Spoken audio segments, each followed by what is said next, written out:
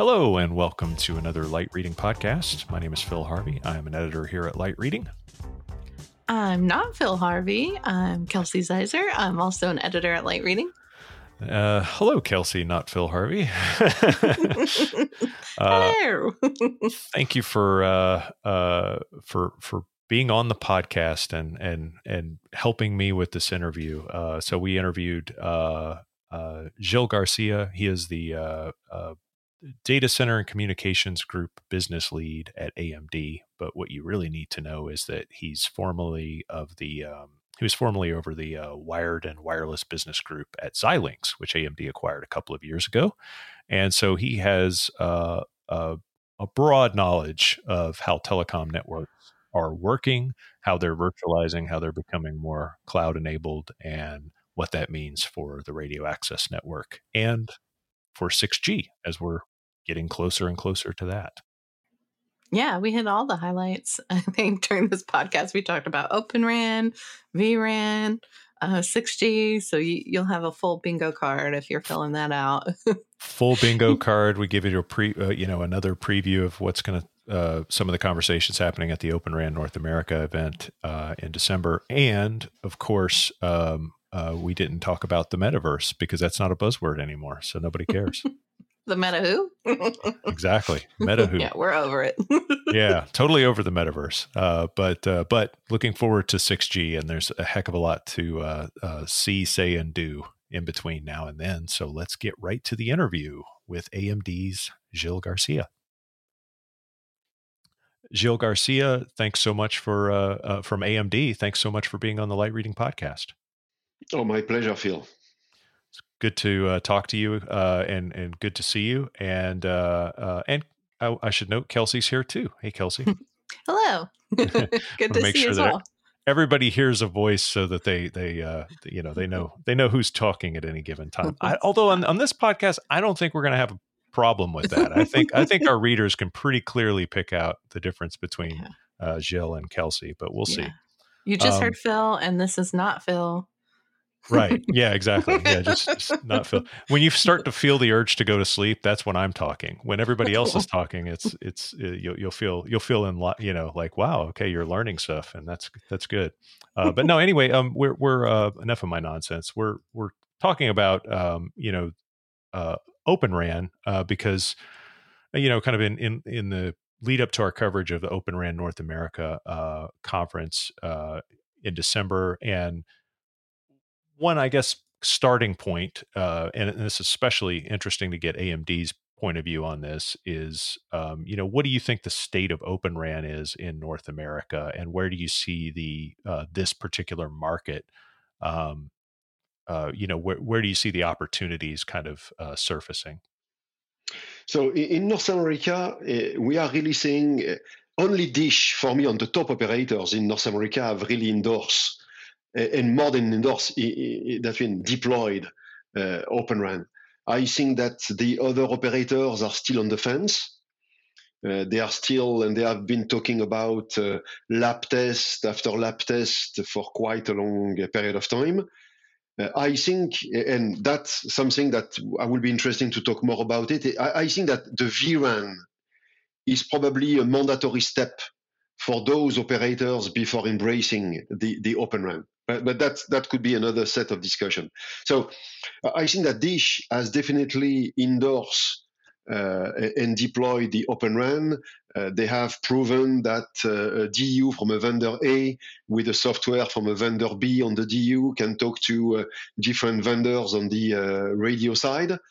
And so they have selected MTI, Fujitsu, Samsung, and they have other in the bags. So I think that's for me, that's really the novelty of the Open RAN in North America is Dish has led the crowd. Now we are also seeing some tier 2s operators, let's call regional operators that are using the rip and replace program from the US government to really say, okay, I need to change something. Why not picking up on Open RAN? And so I think that that's something that we'll probably see more and more over the next few quarters to few years as well with this rip and replace program that that will help Open RAN to pick up in more tier 2 and regional operators. Yeah, that's a great point. Just on the rip and replace thing, because we're generally we've been in light reading. We've been generally critical of how the government has implemented rip and replace. But the one thing we do know is that they're certainly not backing down from it. And you're right, it does give the operators a great opportunity to reassess how their RAN is built, what technologies they're using, and to maybe modernize their network at a point.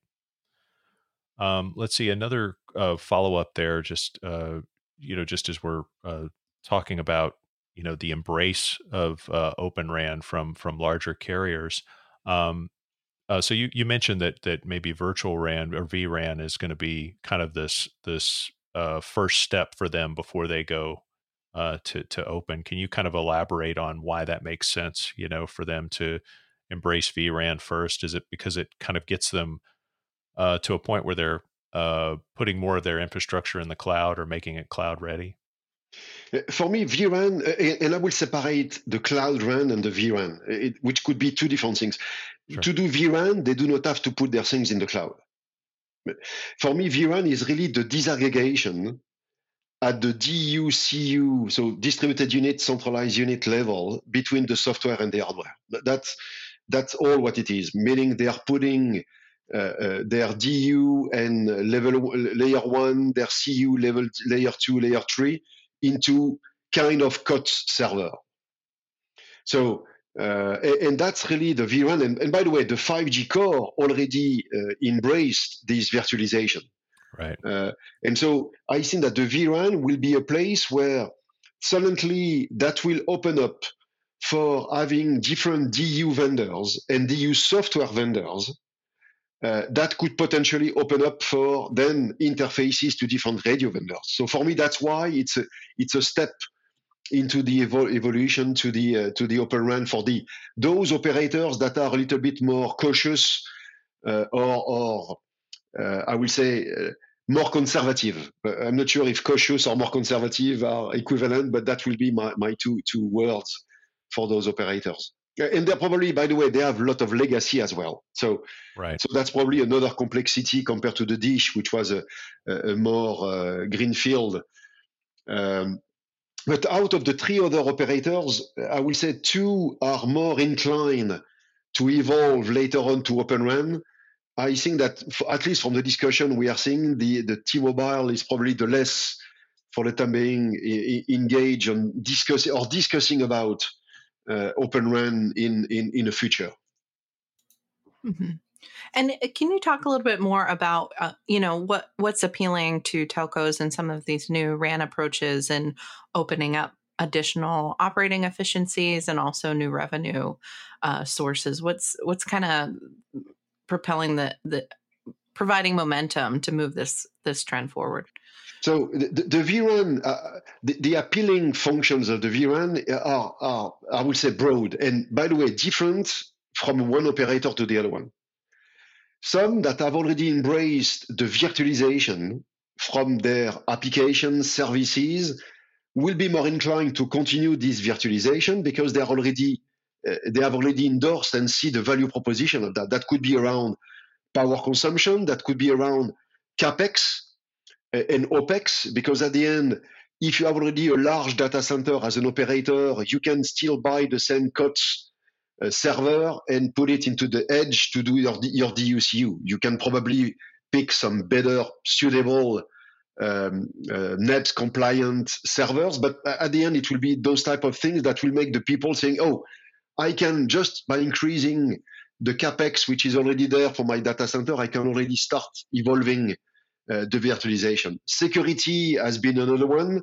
They have been putting a lot of effort on the cloud RAN for the security and on the cloud for the security. So pushing that to the vRAN is another value proposition.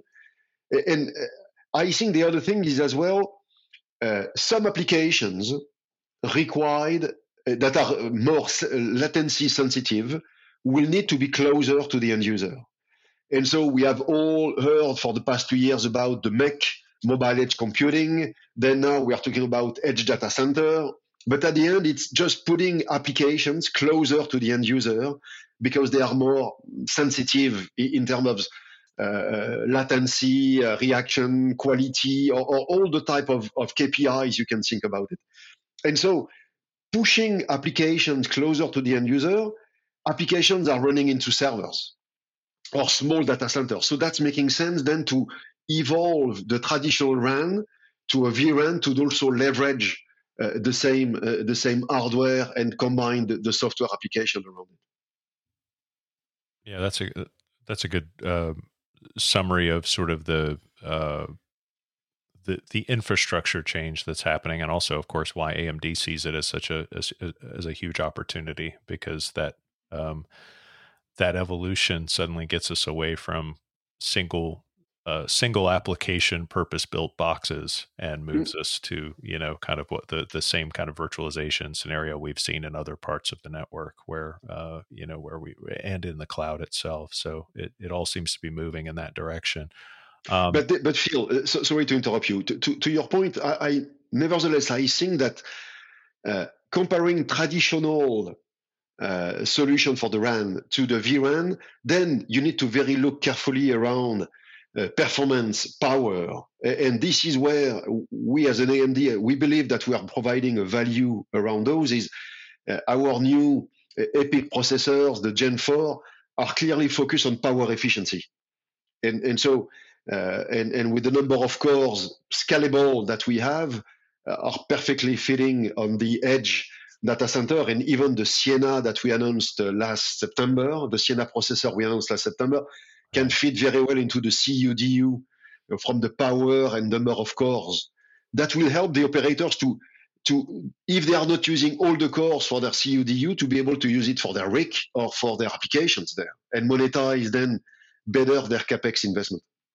Yeah, that makes sense. The energy efficiency thing's a great point too, because that's where, in these scenarios where telcos are not necessarily coming up with new business models or new ideas or new features or new services, they can certainly improve their situation by making their operating expenses go as low as possible per bit, even as they're scaling. And that's definitely one way to get them there. And think about those edge data center or whatever it is the name that we want to give them. They will have to be close to the end user. So meaning that they will have to be on the metropolitan area. And so you cannot find in those places big hydroelectric that mean things that can help you to cool, or you cannot drive very high electricity to those places because they are constrained just by the fact that they are in the metropolitan area. Right. So I think that the power efficiency will be even more critical for the edge data center than they are for the data center aspect of it. Yeah, that does make sense. So you referenced this earlier, talking about the legacy networks being one kind of concern that operators have. What are some other challenges that remain ahead of Open RAN as it's growing and kind of catching on in the North American market? Again, I think that with the release 16, the Open RAN is catching up in the compared to the traditional RAN vendors. I think in terms of features, I think that the release 17 will even add probably a better par or will give some edge to the Open RAN with a lot of things related to NTN, non-terrestrial networks that are probably thought a little bit better from this perspective. So I think at the end, and this has been discussed already in several places, we as an Open RAN community have reached the maturity. I think that now we need to have the scalability, because being mature to deploy 50 sites or to be deployed in one city compared to be deployed across networks or across continents or even intercontinental, that's a different aspect of the scalability. And this is where probably the tunings will still have to be done to make sure that people are very comfortable to deploy Open RAN at those scales. Yeah, that makes sense. Yeah, the scalability is going to be an interesting issue to be addressed, and Yeah, I'm looking forward to hearing more about kind of release 17 and how it will, um, you know, give give Open RAN a little bit more of a technology edge, because that's kind of what we were with all these vendors involved and all of these, allegedly with the pace of innovation being able to be quicker because they're each specializing in a particular Mm. area of the RAN. Um, we've hoped to see at some point that they jump ahead of the traditional vendors in terms of the technology. So I'm very interested to learn more about how that's going and how that catches on. And Phil, I will not call the scalability an issue. I will call it a challenge. And for me, it's different in the sense that challenge is just the fact that people, the community need to help and to have some larger test vectors or test capabilities to help this scaling factor. For me, it's not an issue because this has been addressed, but it's more validating that the scale is there. Yeah, that's a good point, and it's I mean, just in all parts of the RAN too. If you haven't taken if you haven't toured your local operators RAN infrastructure lately, it's hard to do what what's being Yeah. done. Mm. Reaching people on cell phones and mobile devices and keeping that connectivity on is really really challenging for all operators, no matter what equipment they're using. So to have multiple vendors with multiple technology specialties being kind of working in concert, in a more software defined way, is also very hard to do, Yep. and Mm. but definitely possible, and we're seeing some of the some of the uh, recent kind of breakthroughs with that. Let's see. Okay, Kelsey, last question over to you, and I think we can wrap up. Yeah, so we'd love to hear more about, what you're looking forward to discussing at the Open RAN North America event, either from, other folks there or what you plan on uh, talking about. So let me start by what we are planning to talk about. So power efficiency will be one. Mhm. vRAN evolution will be another one. I think that we need to start talking about 6G, not because this is the buzz, because 6G will be a buzz for the next 2 years probably. But we really believe that the 5G will evolve in such a way that 6G is important to start now thinking about it. A lot of operators are struggling to monetize 5G. It cannot be that 6G will be hard to monetize. Otherwise, it will not happen. So I think it's very important to start early on to think what will be the value of the 6G, what 6G will bring to the operator and to the end user, to really start thinking about now what is required to make the 6G happening. And so we are seeing that AI will probably be a key items of what the 6G is. But if you're looking at from the RAN, that could be around more better spectrum efficiency, could be around all the power management. Could be there is a lot of things that can be thought about AI around 6G that we want to start putting in the I would say in the table and discuss about it. From the others, what I think, I'm always very humble to say I know what I know, but I don't know all the things that I don't know. And so, continuing to hear from the leaders on this space as well about where and the operators, where are they deploying, how are they deploying, what are their challenges that they are facing, so that we as a chip vendor, device vendor, we can take those things back and see what do we need to do better for next time to help, even if it's not something in our court, but how can we help the next generation to be better and to remove those type of challenges. Yeah, I like that. I think because I had a similar feeling when I was at the Mobile World Congress Americas event where we were where it kind of annoyed me that we weren't talking. We were that the industry was talking more about little incremental things with 5G and not thinking about 6G and the big picture and going, what what gets us there and what are we going to do when we get there? And kind of you bring all these incredibly intelligent people together, and it's like I really want to talk more about the future and less about rounding errors on spreadsheets, from a couple of quarters ago. Because it gives us something to look forward to, but like you said, it without crystallizing that point of view, you really don't know what you're going to need to get you there. And that's what we can, that planning definitely has to start happening, especially in the RAN. And if 6G, again, with the discussion that's starting to happen around 6G seems to be based on, or will have to be based on vRAN. That could help accelerate vRAN and then accelerate Open RAN at the same time. So giving the perspective of where you need to be in 6 years or 4 years or 10 years, whatever it is, the timeline, then we'll say to the people, hey, if I want to participate to the 6G, I need to take this path to get there. And so that could help the 5G situation today and evolve toward a better 6G future in the future. That sounds great. Okay, so this is you'll be speaking at the, let me just remind everybody, it's the Open RAN North America Conference. It's December 6th and 7th. It's going to happen at the Embassy Suites by Hilton in the, that's next to the Dallas or the Frisco Hotel and Convention Center in Dallas, or if you're from Dallas, it's in Frisco. Technically Frisco, northern suburbs of Dallas. I like to say Dallas, but that's like, a surface area that encompasses several states if you're in the Northeast. So it's a very, very big place. So yeah, it's the Embassy Suites by Hilton, and the convention center is called the Dallas Frisco Hotel and Convention Center. So it's all kind of one thing together.